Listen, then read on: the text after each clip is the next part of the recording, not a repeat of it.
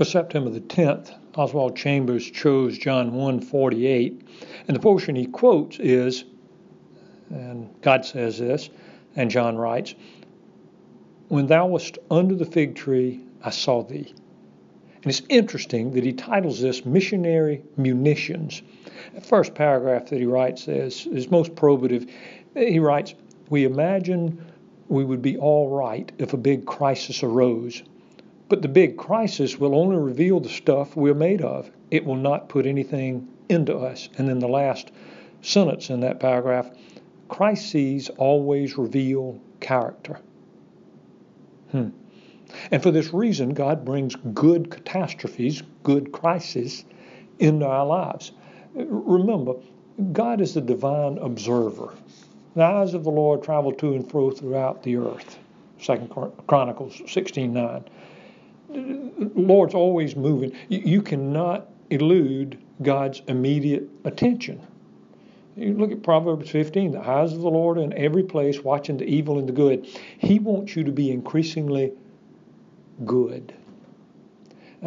My friends, as you know, cultural Christians are of the opinion that God is around only when they go to church or other special places. There are even some professing Christians who you can tell by their behavior that they believe God is not omnipresent. He can't see what they're doing, and He's not working in their lives to sanctify them. The pity is that most Christians do not live as though the eye of the Lord is on them at every moment.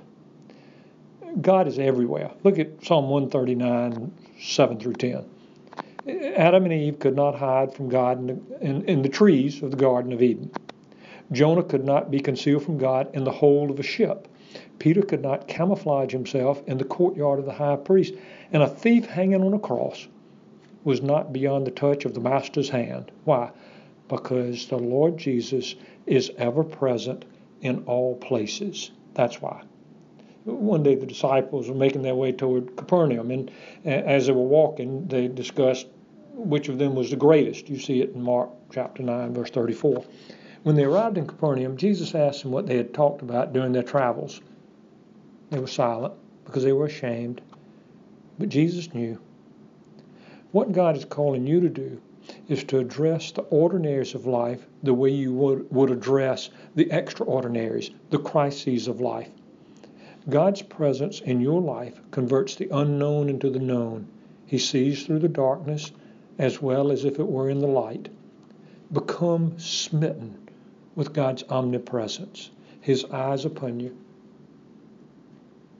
Flee to the bosom of Christ.